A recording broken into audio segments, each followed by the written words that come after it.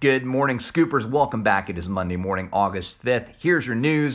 Lots of earning reports coming out this week. In particular, today, Monday, Marriott, Lowe's, Shake Shack, and Tyson Foods will be releasing some of their numbers. Job openings data will be coming out on Tuesday. Of course, Tuesday also being the 74th anniversary of the Hiroshima bombing. If you haven't noticed yet, Instagram is not going to be allowed to go it alone, nor will WhatsApp. They will be featuring the Facebook logo going forward at some point. Also, make sure you're clearing your calendar. This Saturday is National Lazy Day.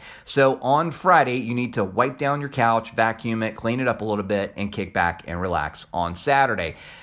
Here on My Career Fit, you can find the right fit for you. Make sure you're checking out this company, Recurly. They deliver the Agile Enterprise Class subscription management service to thousands of businesses worldwide. SaaS, media, mobile, consumer goods, productivity, and publishing businesses depend on them and their ability to cut through the complexity of subscription management. Just say, tell me about Recurly using the My Career Fit skill or Google Home action today. Have a great day. It's Monday. Get to it.